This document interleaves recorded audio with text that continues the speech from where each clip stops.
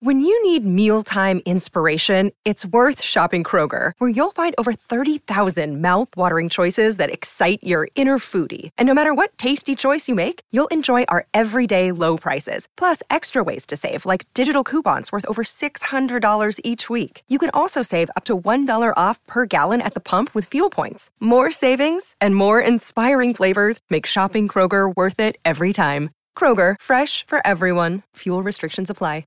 You're listening to the Growing Up Rock podcast with Stephen Michael and Sonny Hollywood Pooney. Now, crank it up. Anyway, I've been playing bass for about, over 40 years, really, which is a long-ass time. And so I'm an old man, but the good thing about being an old man is that I saw Hendrix play, so I'll trade being an old man for the fact that I saw Jimmy play. But I played about, well over 3,000, probably pushing 4,000 gigs, which I think is the most important thing, because playing live and performing is really the final test of everything and anything you're going to learn on this hunk of wood. You know, a lot of people get into lessons and talking and instructional things like all these magazines do all the time. But the real practical application of it is actually when you're on deck, on stage, live, the band is playing, it's cranking. When you can make it happen there, that's really the final test. For me, a lot of great scales and abstract information is interesting, but unless you can really bring it home to utilize it in a live performance and make it really come off and work, it's not really of any value to me for the most part.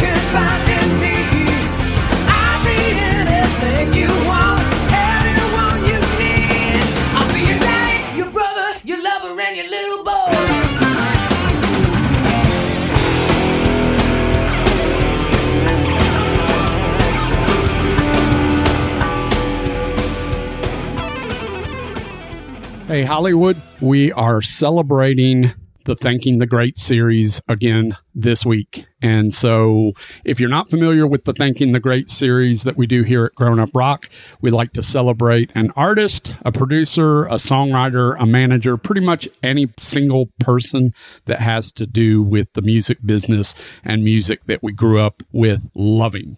So tonight's Thanking the Great series focuses on a bass player. Hold your bass player jokes, because there are tons of bass player jokes out there. I'm sure this guy doesn't fit that description. We're talking about the great Billy Sheehan here tonight. Yeah, it's a shame that Billy didn't get off the ground. We'll talk about Talus a little bit. He's been around a long time. And really, you know, if you ask people, do you know anything about Billy Sheehan? Most folks in our circles will say the first time they heard him was probably David Lee Roth, 86. Yep. Right. And then really that didn't last too long. We'll talk about that a little bit. But here's a guy who's really kind of been behind the scenes. And I think that's why he's a little bit underrated, because there's nothing really ever on a marquee that says Billy Sheehan, if that makes sense. And he's got some solo stuff, yeah, and all that. But it was so far later in his career that he just didn't get his name out there. So his name has been out there, I guess, organically and in the musician circles and in the folks that love the music that we love. But you ask somebody on the street or a bunch of kids in band who Billy Sheehan is, they probably don't have a clue. No, it's really only the musicians that know who Billy Sheehan is, right? If somebody said, yeah, you know, Mr. Big, they had that one big hit or two big hits or whatever it was, they would know that band just by those hits. But I don't think they would ever tie that to Billy Sheehan, right? Yeah, and even with my son who picked up the bass and started playing bass, he fell in love with what Steve Harris was doing. So he was all over Iron Maiden, and that kind of led him to TSO because it was very similar type, like big music, and he liked it, and it was complex. But then when he first heard Billy Sheehan, he liked Billy, But he saw Billy as I don't know if he can do that. Like, he's doing a lot of stuff with his bass, and I'm just trying to learn the bass. And he's so far past me that I don't quite understand what he's doing. And there's no music that I can read that has what he's doing on it, right? Because Billy's not exactly, I guess classically trained, or at least he's not playing in a classical way, if that makes sense. Yeah, I mean, for the longest time in the early years when Billy was just first getting established, I mean, he was becoming known as the Eddie Van Halen of bass guitar. And that's how a lot of people looked at him in those really early formative years. We'll get into a little bit about Billy's history. We'll share some music from Billy's career as we get into all this. But before we do all of that, we got to do this.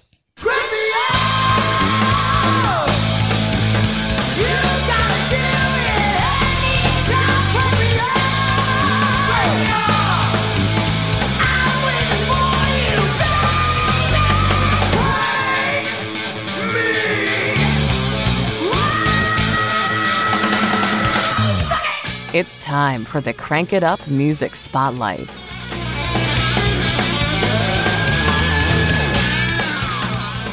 Okay, so tonight's Crank It Up Spotlight has to come from who else? Billy Sheehan and the Winery Dogs. We're going to share a track off of the latest Winery Dogs record, Winery Dogs 3. That's a creative name. What is it with all the bands naming their albums after numbers? What do we have? Winger 7, Extreme 6, Winery Dog 3. Am I missing anything else from this year yet? Well, then you got like Chickenfoot 3, but it was their second album. Yeah. You got, I think, Restrain named their album 2, but it's their third album. Like, there's weird shit, too. So some of these guys don't even know how to count. Yeah, and this makes you happy, Hollywood, because you're all about the numbers, right? That's right. This is easy, simple, go for it. All right, so the Winery Dogs, Richie Kotzen, Mike Portnoy, and Billy Sheehan. Check out this track called Rise from Winery Dog 3.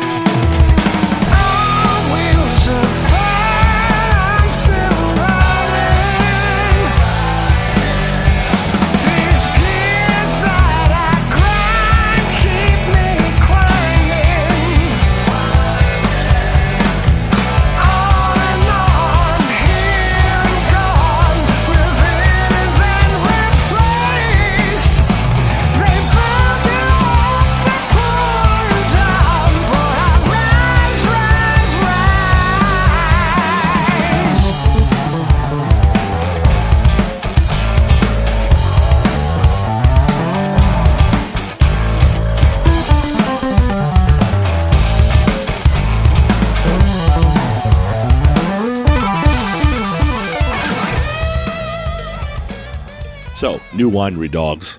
Of course I love it. Great pace to this song. Billy's basically going off the entire song. The song is basically who the Winery Dogs are. Dead on. A lot of earworms.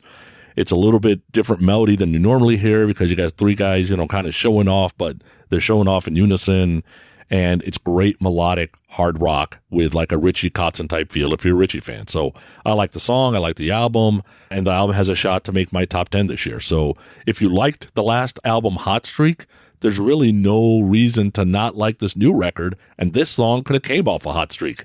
It's no different. Yeah, I think if you like any Winery Dogs, you really should like all three records because they're all three sort of in the same vein. The one thing that the Winery Dogs do really well that I like is as much noodling and technical playing that goes on around the song. Within the song itself, they do a really good job at a pre-chorus and a chorus a lot of times of sort of smoothing out that crazy, chaotic playing that goes on around it, if that makes sense, and bringing it to what you would say those earworms. To me, that happens a lot in Winery Dogs music, and I really like that. Rise, to me, is sort of like maybe a sister or cousin to Elevate a little bit. Yeah, and I think the earworms, a lot of them come from Richie being kind of a jazz player too. So they do all the crazy, then they usually kind of slow it down during the verses. Well, because Richie's got to sing it live too, so he can't be crazy the entire time. But then, that like all those kind of weird jazz blues things that you would hear in that type of music ends up in this type of music because, well, both Richie and Mike like jazz. So that's what kind of makes the Winery Dogs a little bit different. There you go. Rise from Winery Dogs 3. Like what you're hearing? Share this episode out. Post it to your favorite social network and let people know you're listening to the Growing Up Rock podcast. It will help us grow, and we greatly appreciate it. Okay, so let's talk Billy Sheehan. We'll do a quick history lesson here first. William Roland Sheehan, a.k.a. Billy Sheehan, probably known as Snookums to his mama, who knows, was born on March 19th, 1953. So yes, that means he is 70 years old this year in Buffalo, New York. Billy's played with Tallis, Steve Vai, David Lee Roth, Mr. Big, Niacin, the Winery Dogs. There is an endless list of who Billy has played with. He's kind of known for his lead bass playing style. So, kind of chord stuff, two-hand tapping, three-finger picking. Like, there's a lot of things going on that you would normally hear a guitar player do, and that's kind of how Billy approaches the bass. Billy's been voted best rock bass player 5 times in Guitar Players Reader polls in the Rolling Stones 50 Greatest Bassists of All Time article, which included Duff McKagan at number 49, my son's favorite bass player, Esperanza Balding, at 45, Tony Levin at 42, Les Claypool was at 36, this is out of 50, Lemmy was at 33, Sting was at 32, Cliff Burton was at 25, Geddy Lee was at 24, Flea was at 22, Geezer Butler was at 21, John Paul Jones was at 14, McCartney was at 9, Jack Bruce was at 6, Carol Kay was at 5, Bootsy Collins was at 4, James Jamerson, who's part of the famous Motown rhythm section, was at number 1.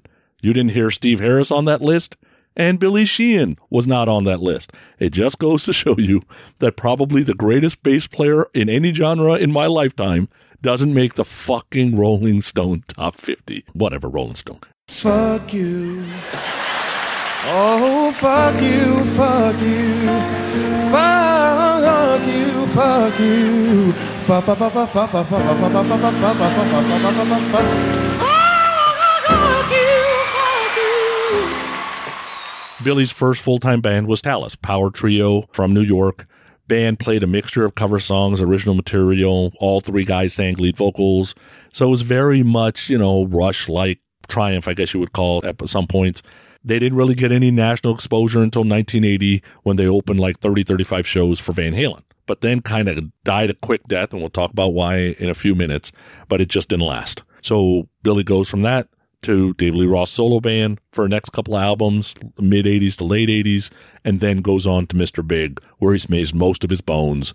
Mr. Big, as we all know, is on their final run right now, and he's been there the entire way. Billy's currently, I would say, live active bands, the most active ones anyway, are Mr. Big, Sons of Apollo, and the Winery Dogs. If for some reason it matters to you, Billy's been an active member of the Church of Scientology since 1971. I don't know if that matters to anybody. And if you care, he lives with his wife in Nashville, Tennessee. He does a lot of interviews, but he's never in the drama. You don't ever hear a person that doesn't like Billy personally. You just don't hear that. I've heard he shows off too much. I've heard he's not like in the pocket groove player and he's a rhythm section guy and needs to stick in his lane. I've heard that kind of shit, but I don't think I've ever heard anybody say that they hate Billy personally. I've never met the man, but he seems like the nicest guy ever. I've met him once or twice. He was fine. He was nice to me. I have no bad stories or anything like that. It seems to me that he does absolutely stay out of the drama of it all, but it seems to me that part of the tiff in Mr. Big was with Eric and Billy. I may be wrong, but that seems like what I had heard in the past was that was part of the issue. I don't remember hearing what specifically was the issue, but do you know anything about that? Yeah, it's, you go out there, you live months and months and months and months with the same guys. You're on tour. These guys, they're not Van Halen or Motley Crue. They're not flying everywhere. They're not living in luxury, right? Even in Mr. Big, they're not doing that. So it can be a grind. Eric's a joker. He will tell you he's a joker.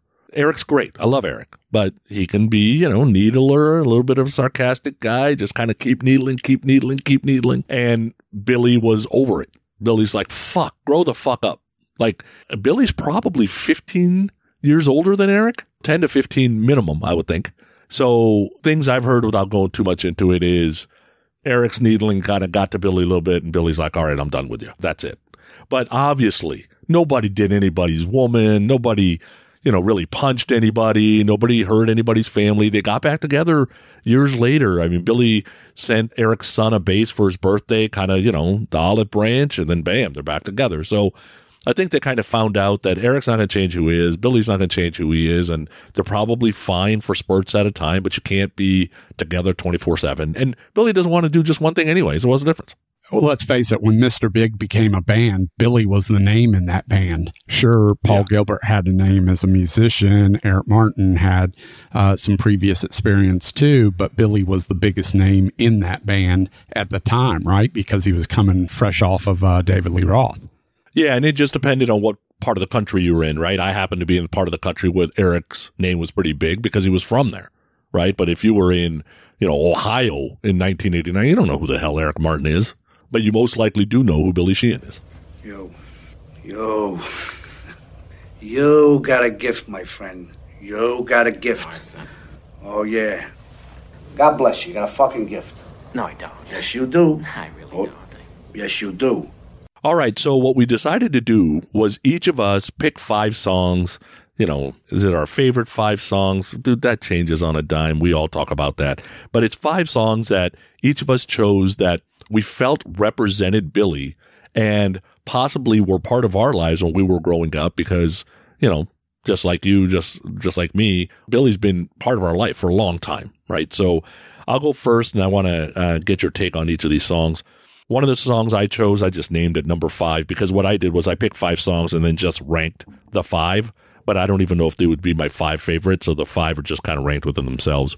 By the way, if I was to pick 5 favorite Billy Sheehan songs, Talus would never make the list, so I wanted to also spread it out. So my first pick was Outside Looking In by Talus. So this is off of 1982, Sink Your Teeth Into That. I have it on a CD called The Talus Years, which is, I think, Sink Your Teeth Into That plus a live album is on that album.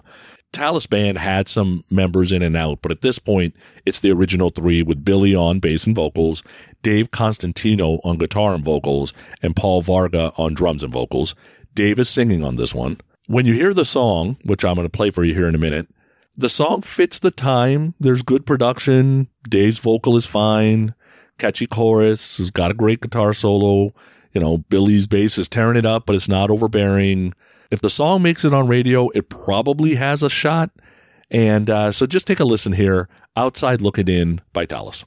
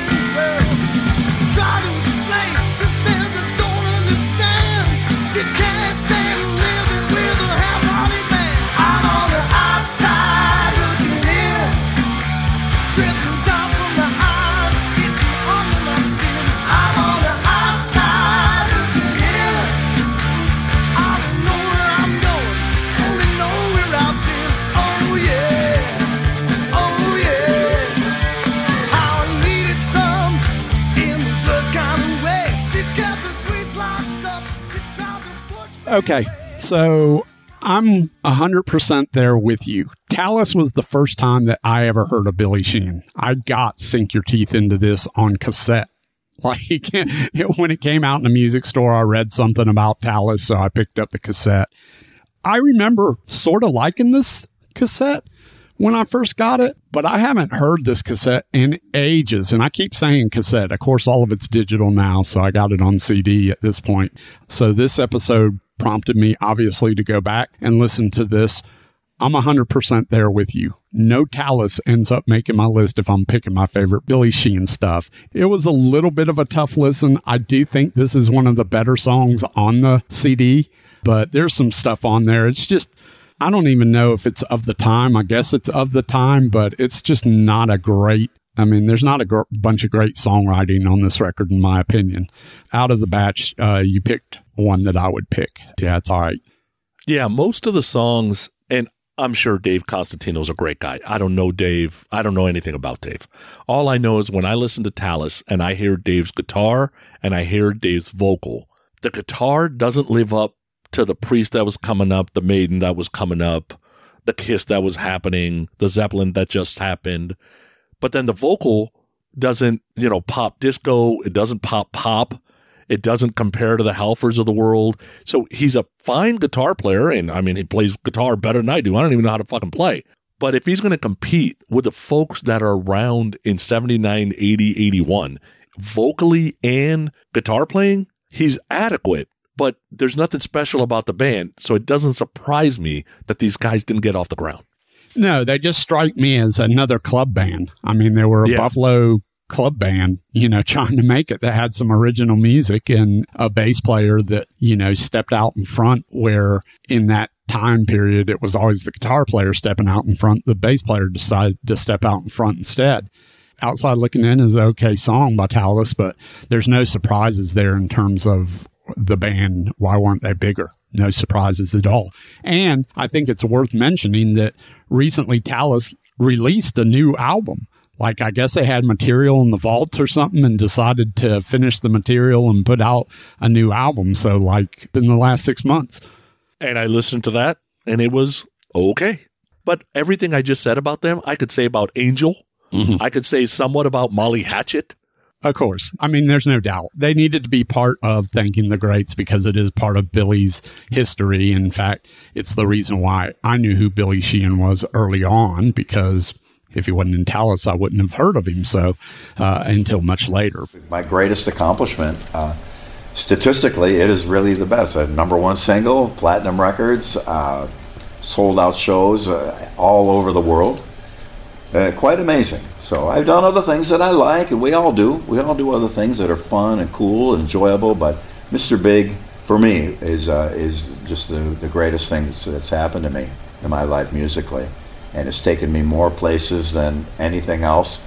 And I can be in a bar in Sydney, Australia, and sort of, what band are you in? That was a southern accent, not Australian. What band are you in?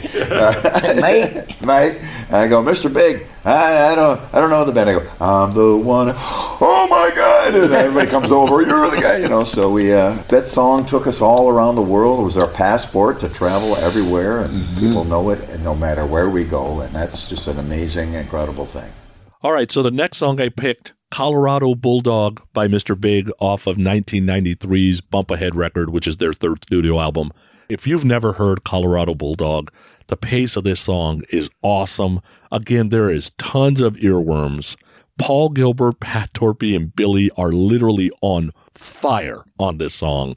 The song kills live. It is so fun. Eric sounds great. His soulful vocal fits Mr. Big and this song so well.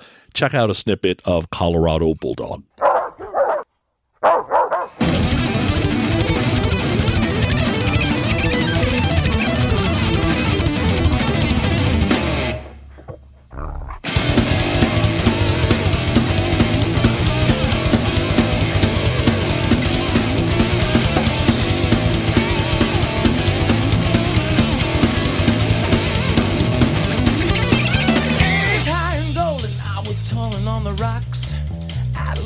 Touch of attitude.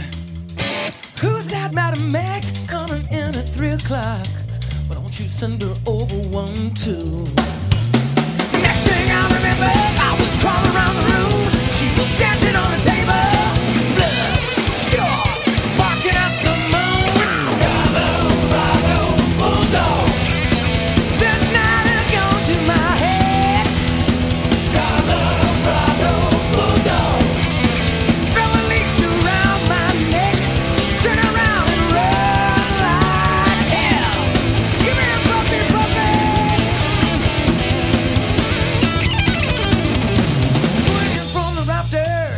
losing all control, playing a little game of cat and mouse. I bought the question, I've been lonely much too long. Yeah, it's a great lead-off track from Bump Ahead. It's up there. I will say Bump Ahead for me is when I started sort of not being as into Mr. Big. Like, I really enjoyed the first two records a lot. But with Bump Ahead, that was kind of a step back for me. But Colorado Bulldog, I think, is a great kickoff track. Yeah, and I think by the time you get to Bump Ahead with Mr. Big, my guess is Paul especially is looking at it going, okay, we've had a number one hit. We've had a couple of good records.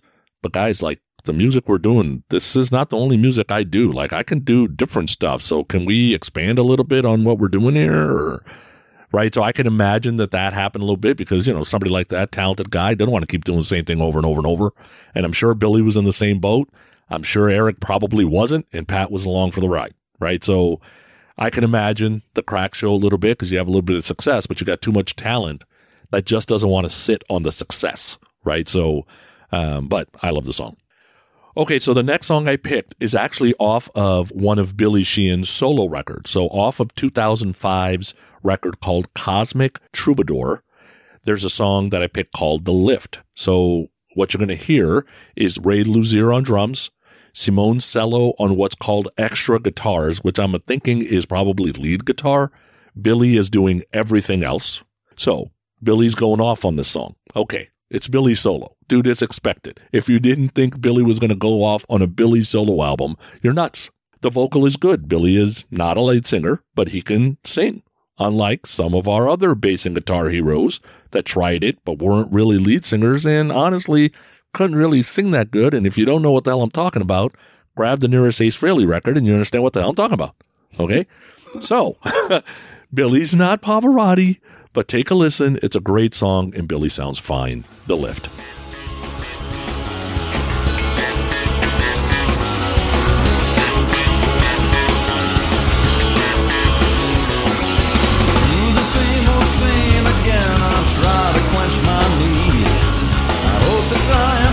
Been wasted feeding this machine. I know you must be torn inside, uncertain of my trust. Perhaps your doubt is justified, so stop me if you must. But don't forget, we came together, willing and obliged. Can we stand another minute? Instinct so denied. But this could be a moment that so very much depends upon a brave decision and the message that it sends. If you live just a little, I'll pull down from the middle. Combine my dedication with your cooperation. We move all hesitation with one slight limitation. If you live just a little, I'll pull down from the middle. I believe it's up to Yeah, this one was a little bit of a tough listen for me. I wasn't sure who was singing on it because I didn't have any information on this. I knew it was his solo record. I didn't hate it, but it definitely just didn't do much for me. I thought it was okay. My next pick is an instrumental. It's called NV4 3345, and it was done in 82 on the Sink Your Teeth record by Talus, technically, but it's just Billy doing kind of his, I guess, Eddie Van Halen eruption on bass kind of thing. So this NV4 3345, if you write it out and you turn it upside down, it actually spells Sheehan. I'm sure that is on purpose. It's 2 minutes and 22 seconds. Yes, it's an instrumental, and I can already hear it. But geez, Sonny, you said you hate instrumentals. I would tell you in most cases I do, but first of all, it's Billy Sheehan, so he gets a pass. Second, it's not boring. Third, it's a bass, which makes it a little bit different. And Bring On the Haters is 10,000% better than anything Cliff Burton put on those fucking Metallica albums. Okay, so send the hate mail. I don't give a shit. Just take a listen at what Billy's doing here. It's awesome. It gives Billy a chance to show what he could do without having to overly impact some of the Talus songs because there wasn't a Paul Gilbert with him to come along. So this was his way to show the world what he can do. NV4 3345. Take a listen.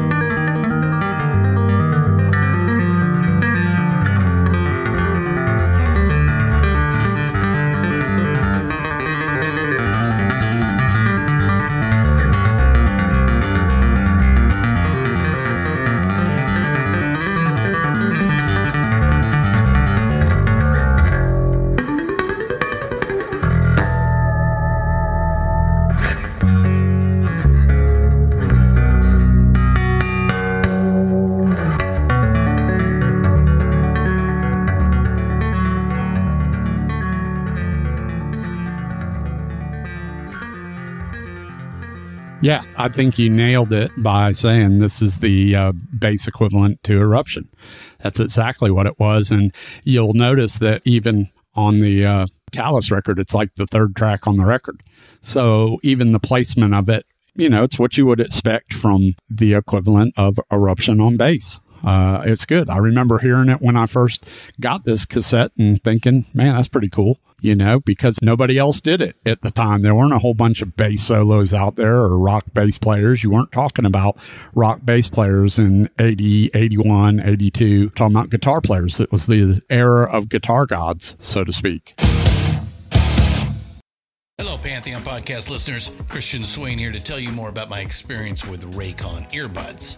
Our family now has 3 pairs of Raycon earbuds around the house, and my wife just grabbed a pair of the Headphone Pros to replace some headphones from a company that was double the price.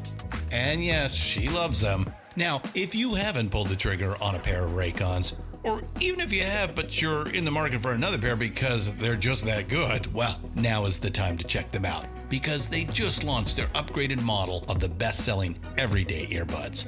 With Raycon's upgraded everyday earbuds, now you also get active noise cancellation, ergonomic design, and multi-point connectivity that lets you pair with 2 devices at once. New quick charge function, 3 customizable sound styles, plus awareness mode. Available in a variety of vibrant new colors to complement any and all skin tones. I even have a pair of earbuds in a cool green color. I have tried just about every earbud known to humankind, and these Raycons are fantastic. Seriously, if you've been wanting to check out Raycons, there truly is no better time. You're going to ask yourself why you didn't check them out sooner, and Raycon offers a 30-day happiness guarantee. So what are you waiting for? Go to buyraycon.com/Pantheon today to get 20% off your Raycon order, plus free shipping. That's right, you'll get 20% off and free shipping at buyraycon.com/Pantheon. buyraycon.com/Pantheon.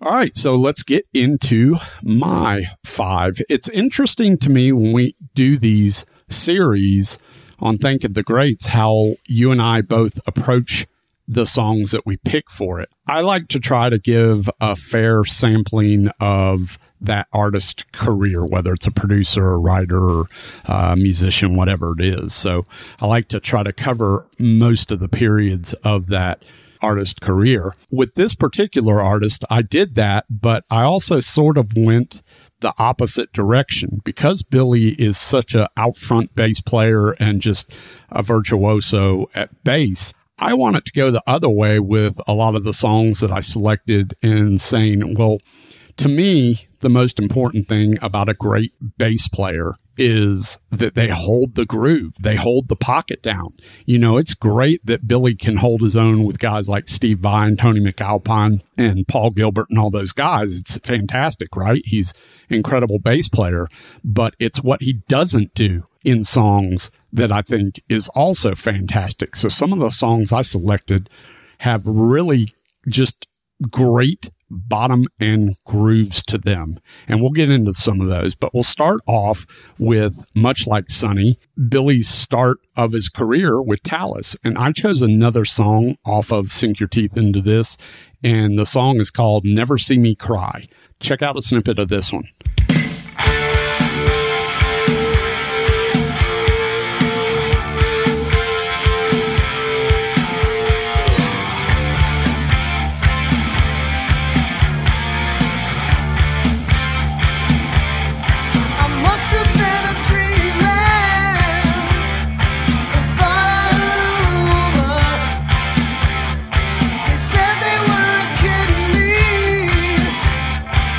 What a sense of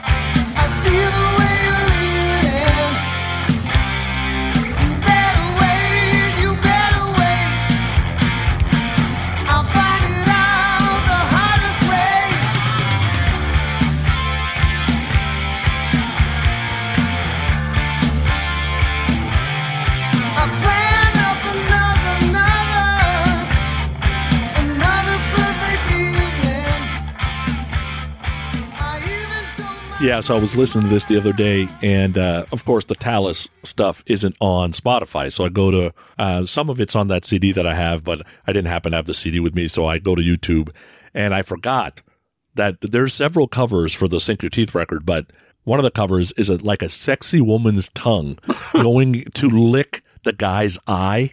It's very disturbing. It's sexy and disturbing, which is a little weird. All right, the song. The song's good. But like I said before, it's just nothing super special. Like there's no way this makes the radio. I wouldn't turn it off, but I wouldn't seek it out either. It's just another example of this is why Talus wasn't big.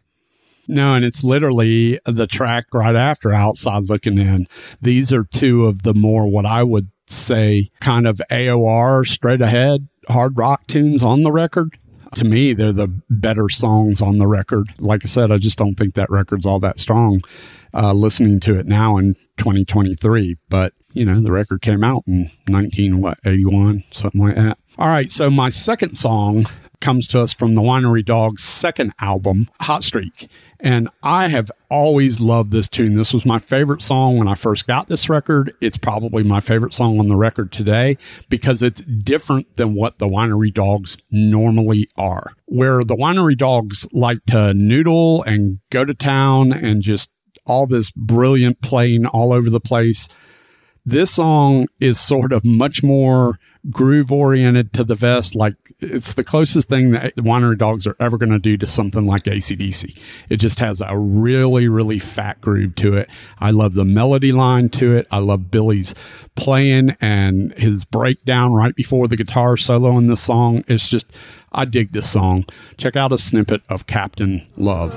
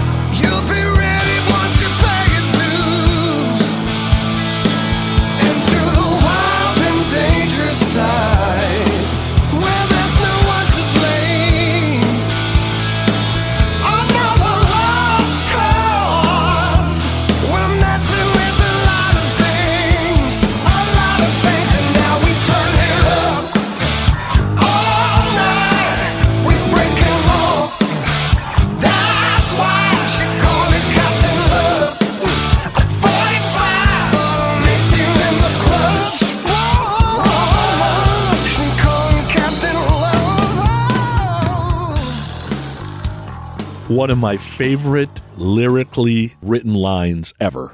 I'm 45, but I'm 18 in the clutch. Yep. One of my favorite Winery Dog songs for sure. Just like you said, great groove. Hell, this is basically danceable. This song absolutely kills live. I just got goosebumps telling you that. We saw it live here, 6 months ago. And when they did this song, man, the house, when you could hear a pin drop, the song just absolutely smashes live. It is one of my favorite Winery Dog songs, and it's so much different than what they are for the most part, right? You agree with that? Yeah, absolutely. Because Hot Streak, the actual song Hot Streak, is a lot more Winery Doggy, if that makes sense. This one, it has a lot more groove to it, and it's a lot more of a song. Yeah, I agree with that.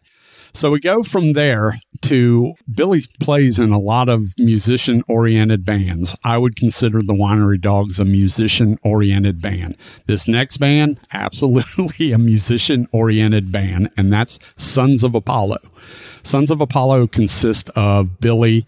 It consists of Just Scott Soto on vocals. You got Bumblefoot on guitar, and you have Mike Portnoy on drums, and you have Derek Sherinian on keyboards. This song, for me, is their absolute best attempt at Perfect Strangers, period, Deep Purple. The keyboard at the beginning of this song is so freaking thick and sounds so massive. I absolutely love that sound of that keyboard at the beginning. And then when the guitar and the drums and the bass and everything just kicks in, it's a massive wall of sound to me, and it sends my hair flying up. I just absolutely love this song. The groove in this song is fantastic. There's nothing I don't like. It's hands down my favorite song on this debut Sons of Apollo record, and it's called Divine Addiction. Check out a little snippet of this one.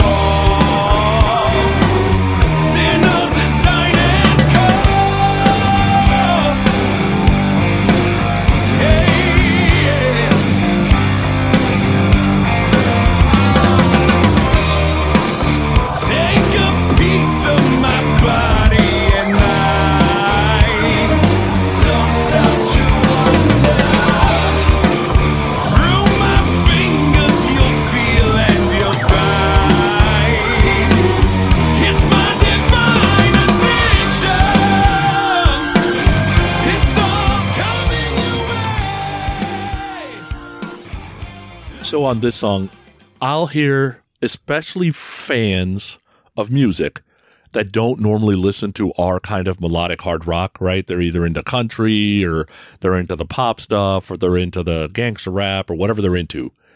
What you'll hear from that group sometimes is all the guitar playing sounds the same. It's just a bunch of notes and people trying to go fast and blah, blah, blah. Here's a perfect example of unplug Bumblefoot and put in Richie Kotzen and this band completely changes. Everybody else can be the same, but you change Richie's guitar playing style for Bumblefoot's and the band is completely different. It just shows Billy's versatility. I love that guitar tone at the beginning that Bumblefoot's doing is immediately engaging. First of all, you picked the Jeff Scott Soto and Richie song back to back, so I'm happy anyway. I would say Psychotic Symphony isn't exactly one of my favorite Jeff Scott Soto albums, but this song's pretty cool. I have really not gone back to the Sons of Apollo records because it's really not my bag. And that's okay. It's okay because the Jeffs of the world and the Richie Kotzens of the world and the Princes of the world, they just do so many different kind of things that it's impossible to love it all. As long as Jeff's making money, he's happy. It doesn't really matter technically, but I don't usually go back to this record because it's a little too musician-y and almost progressive to me.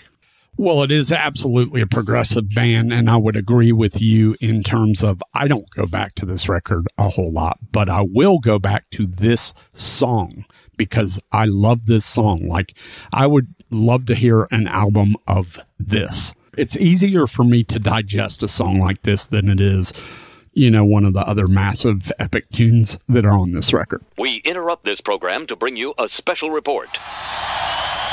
Look at all the people here tonight. Oh, man, I got to make an announcement right here. Can you hear me out there?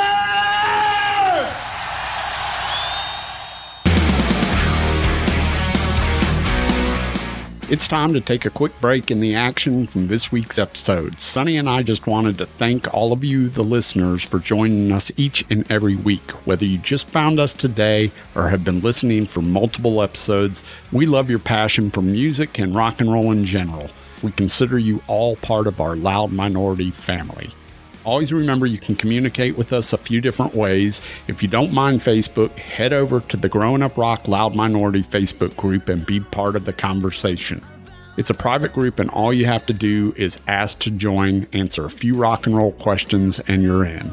If you despise Facebook, which many people do, then send us an email to growinguprock@gmail.com. We get everything there. You can follow us on Twitter and Insta at Growing Up Rock, which is one word, GROWINUPROCK. In the event you feel entertained by our podcast, we would appreciate it if you subscribe to the podcast so you don't miss an episode, and go leave us a 5-star review either at Apple Podcast or Podchaser. Now, back to our regularly scheduled program.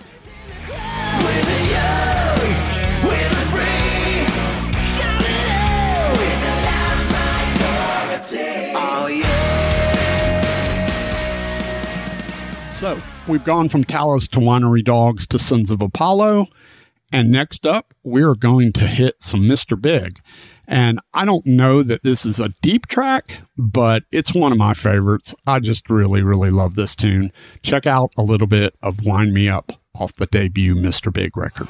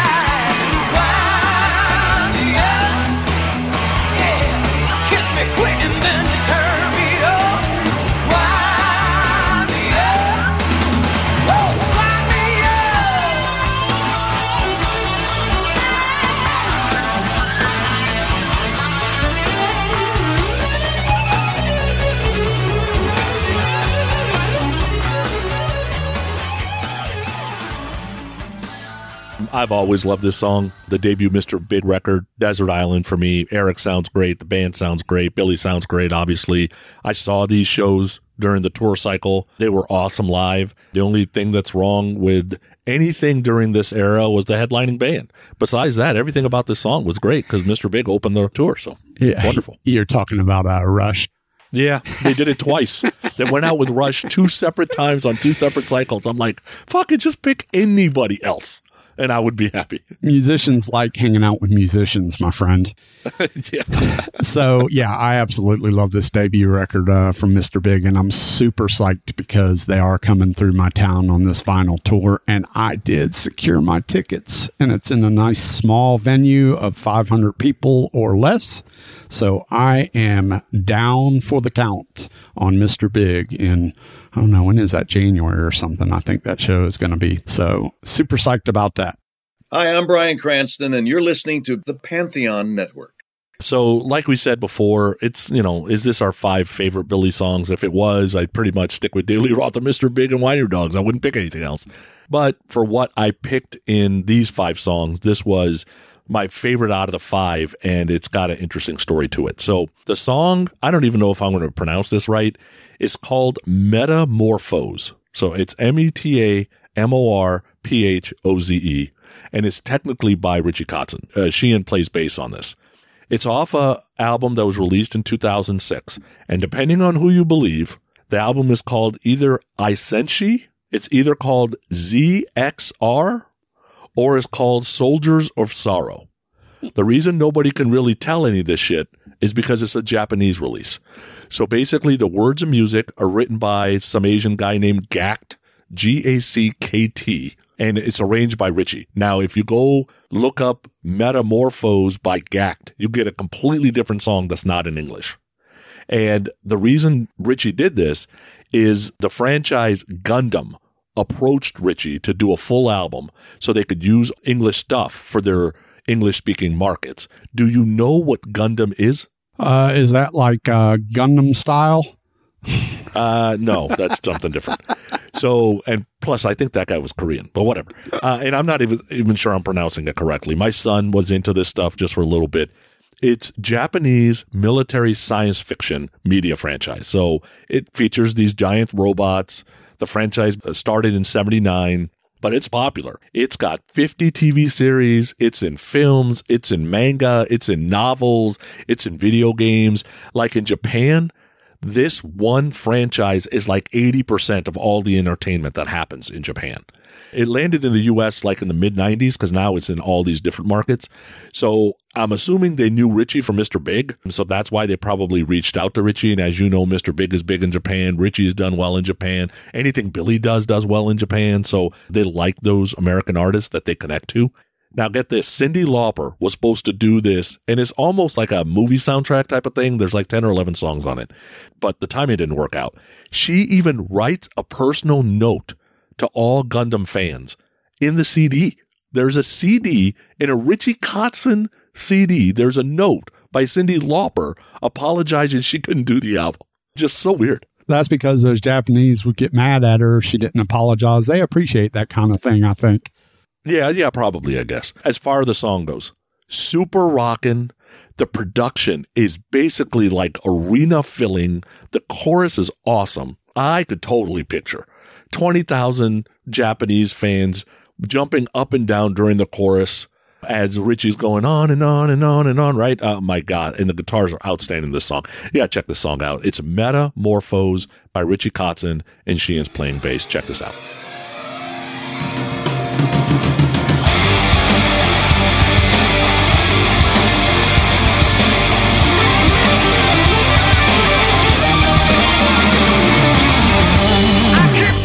Something's wrong every second that you're gone. Is it real or in my mind? I feel like I need your touch. It's that thing I miss so much. I can feel it in my soul. My wasted life, I'm chasing time. I know you're real. My if I put my faith in you. On and on and on and on, I'm breaking, I'm still waiting, even now. On and on and on and on, I'm fading, I'm still waiting, even now. You live in my memory. Yep, this is the kind of Richie Kotzen that I like. Straight up, groove-oriented, a little bit funky, rocking, all the stuff I like in Richie Kotzen song. Good stuff. Yeah, isn't that crazy? Like, when you're an Uber fan like me, there's a shit that exists out there that you're like, where is this coming from? Especially as it relates to a lot of the Japanese market. I have that, somebody gave me like, I don't know, 100 Burn magazines, and they're all in Japanese, and they're from the 2000s, early 2000s. And I've been going through each one of them individually. I even bought some on the cruise with me and just went through them. I can't read anything, but what I can do is look at a lot of the ads, and a lot of the ads are in English. You know, a lot of the musicians' names are in English, and obviously the pictures are what they are. And then on top of it, you have like tour ads and things like that that are in English, and set lists that are in English. So I like just looking at a lot of that stuff. And I see stuff all the time where it's like so-and-so and so-and-so project. And I'm like, really? Those two dudes played together? I've never even heard of this, but it exists there in the Japanese market. So it's interesting, some of the stuff that they get over there in Japan, hence all the Japanese bonus tracks that you get on a lot of the albums. Yeah, Eat 'em and Smile was made the way records should be made. It was made very much the way What If was made, Mr. Big record. Mm-hmm. We were together in a room, we wrote songs, we got together in a studio, all in the same room, we played together for real, and it was real. And that's, so far, two of the best records I've done, in my humble opinion, Eat 'em and Smile and What If, and even Lean Into It. They were all done like that. You know, we're all done together in a room, working it out, figuring it out. Hey, what's the guitar part here? Okay, show me. Okay, what's the next chord? Okay, let's do it. Okay, for drums, we're going to do this. Okay, but on the second half, we're going to bring it, you know, we just work out the arrangement, figure it out. And so Eat 'em and Smile was very much like that. Me, Steve, and Greg would be down to the basement jamming away and coming up with some ideas. Hey, I got some chords. How about this, you know? Let me try this bass part. And Dave would come downstairs. He'd be upstairs. Say, hey, that was good, man. It sounds like a verse. Now think of a chorus section. He'd run up. We'd do, how about this for a chorus? Yeah, that's cool. And then he'd go write some lyrics to it. And piece by piece, song by song, we did the record that way. It was fun. It was cool. We had a blast. Everybody was friends. We sat around and told stories and hung out and got to know each other as a band. You know, so we got up on stage. We were together like brothers. It was ideal. All right, so look, you haven't heard it come up yet between myself and Sonny, and it's not because either one of us just disregard Billy Sheehan's career with David Lee Roth. Of course, we're going to recognize Billy and Dave's albums that they put out. And I'd be crazy if I didn't put this one on it, because I absolutely love, from the David Lee Roth Eat 'Em and Smile record, Elephant Gun, Baby.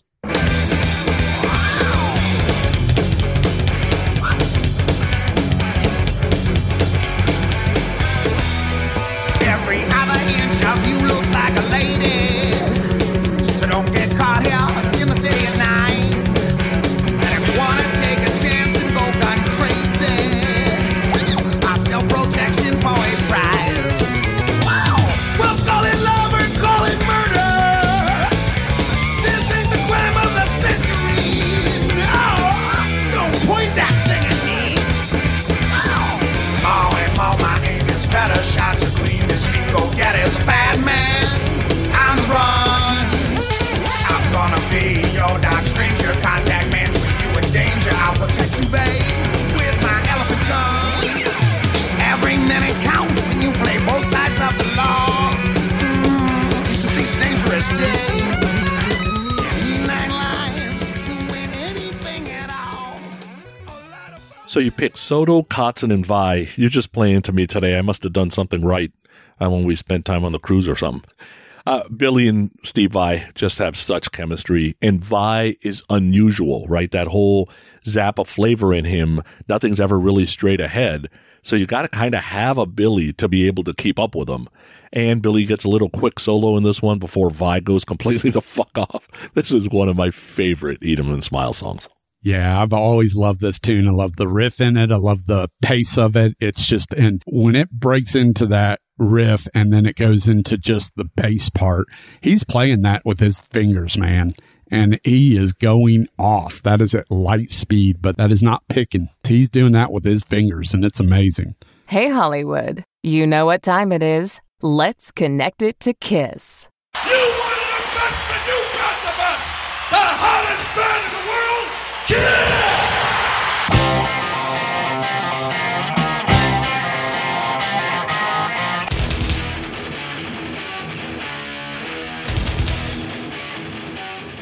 For the Kiss connection, we're actually going to go with an AC/DC cover. So from an album called Thunderbolt, a tribute to AC/DC, here is John Corabi on vocals, who's got a connection to Kiss through Union and Bruce Kulick. Bob Kulick on guitar, obviously has a Kiss connection. We've talked about that plenty. You got Pat Torpey on drums, and you got Mr. Billy Sheehan on bass with their version of the AC/DC classic, Shake a Leg.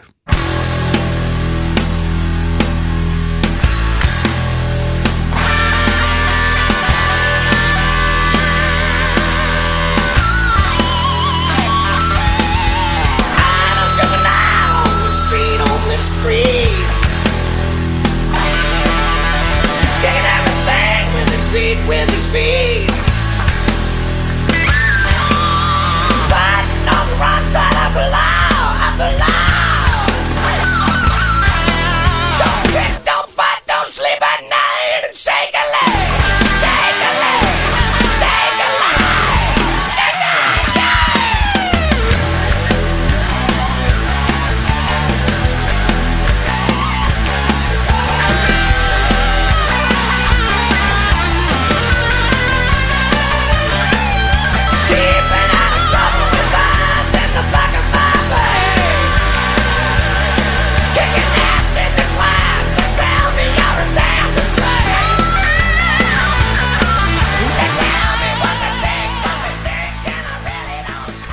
Yeah, so I loved reading some of the comments in YouTube on this song.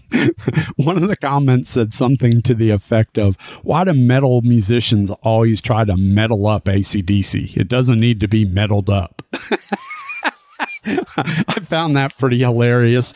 Other things said, said it was a decent attempt, that Brian Johnson doesn't need to be duplicated, things like that. But look, I thought it was a decent cover. John Corabi really managed to get raspy on this song much more than his normal bit. I like this record as a whole. There's some good stuff on Thunderbolt.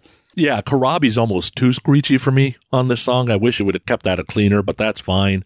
But I can understand what people are talking about. I get it. Angus Young is who he is. Why are you trying to metal this up? What they're really trying to say is, why are you trying to noodle it up? Because Bob is absolutely killing it on guitar, and he didn't stop any point during the song. Like, you would have thought he was Steve Vai, right? Because he just kept going, no matter what the hell was going on. And Pat and Billy definitely were not doing like just the AC/DC slow kind of plodding groove. There's none of that. And so I understand what people are talking about. Why are you trying to like basically complicate AC/DC? I got you. Let me ask you this. Do you think if guys like Bob Kulick, and I'm guessing that this was probably one of those Bob Kulick tribute records, which is why he played on it, but do you think when guys like Bob know that they're playing on a tune with somebody like a Billy Sheehan that they maybe overplay or overextend or try to play up to the people that they're playing with? History is riddled with playing up to your competition. And Bob, you want to talk about somebody who was underground that nobody knew. That guy was trying to prove who he was his entire life. So there's no doubt in my mind. Yeah, good point, for sure. One of my favorite covers on this Thunderbolt record is the Hell Ain't a Bad Place to Be. I think Zakk Wylde's on it. Yeah. He sounds fantastic on that song. I think he sings it and plays guitar on it. Yeah, it's a good cover. Yeah!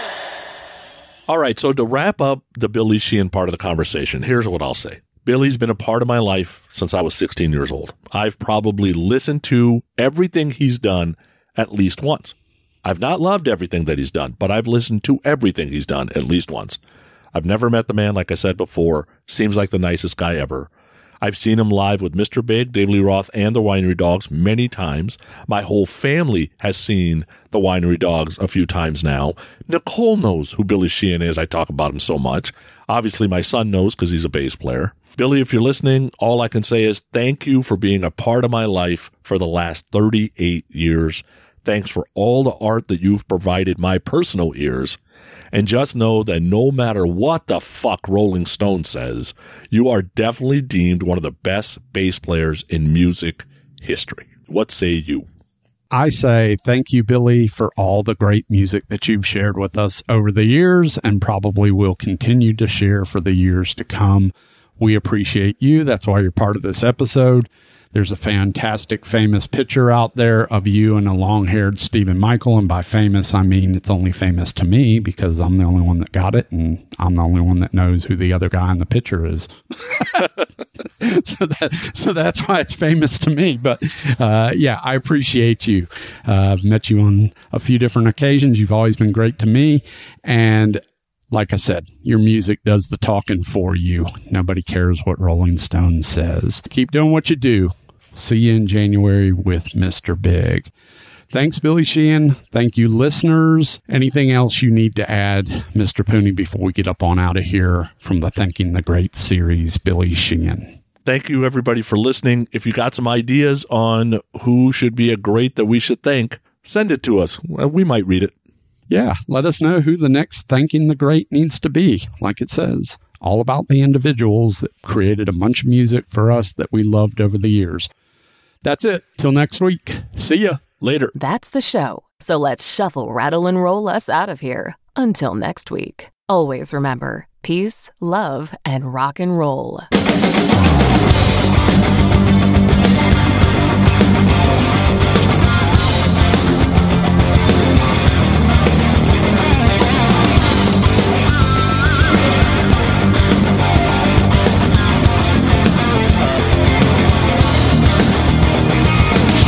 She couldn't do it if she tried, but she never tried, she never tried.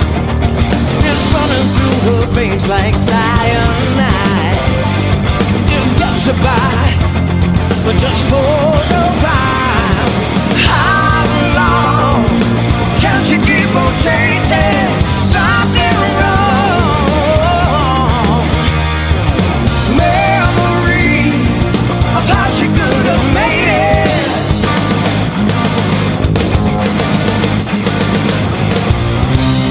The waves are crashing down, she's caught in the undertow, drowning in the sea, yeah.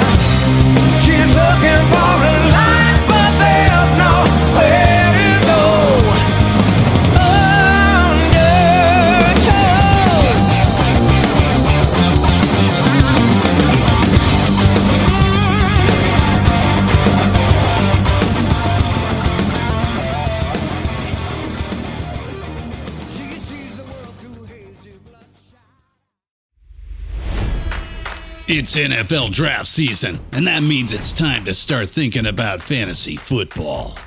FantasyPoints.com features industry-leading experts and prognosticators using proprietary hand-charted data to help you score more fantasy points. FantasyPoints.com is the place to go for whatever kind of fantasy football you play. Whether you play fantasy football, daily fantasy sports, or do a little bit of everything, Fantasy Points has the meticulously researched content to guide you to victory. And why wait for the fall? Fantasy Points also covers the new spring football league, the UFL. Join the guru, John Hansen, Scott Barrett, Joe Dolan, and other massive names in the fantasy football universe with an exclusive offer. Use code Pantheon for 15% off any Fantasy Points package, including the all-in package, with access to every article, tool, and data nugget that Fantasy Points has to offer. That's FantasyPoints.com and code Pantheon for 15% off at Fantasy Points. FantasyPoints.com, code Pantheon. Score more fantasy points.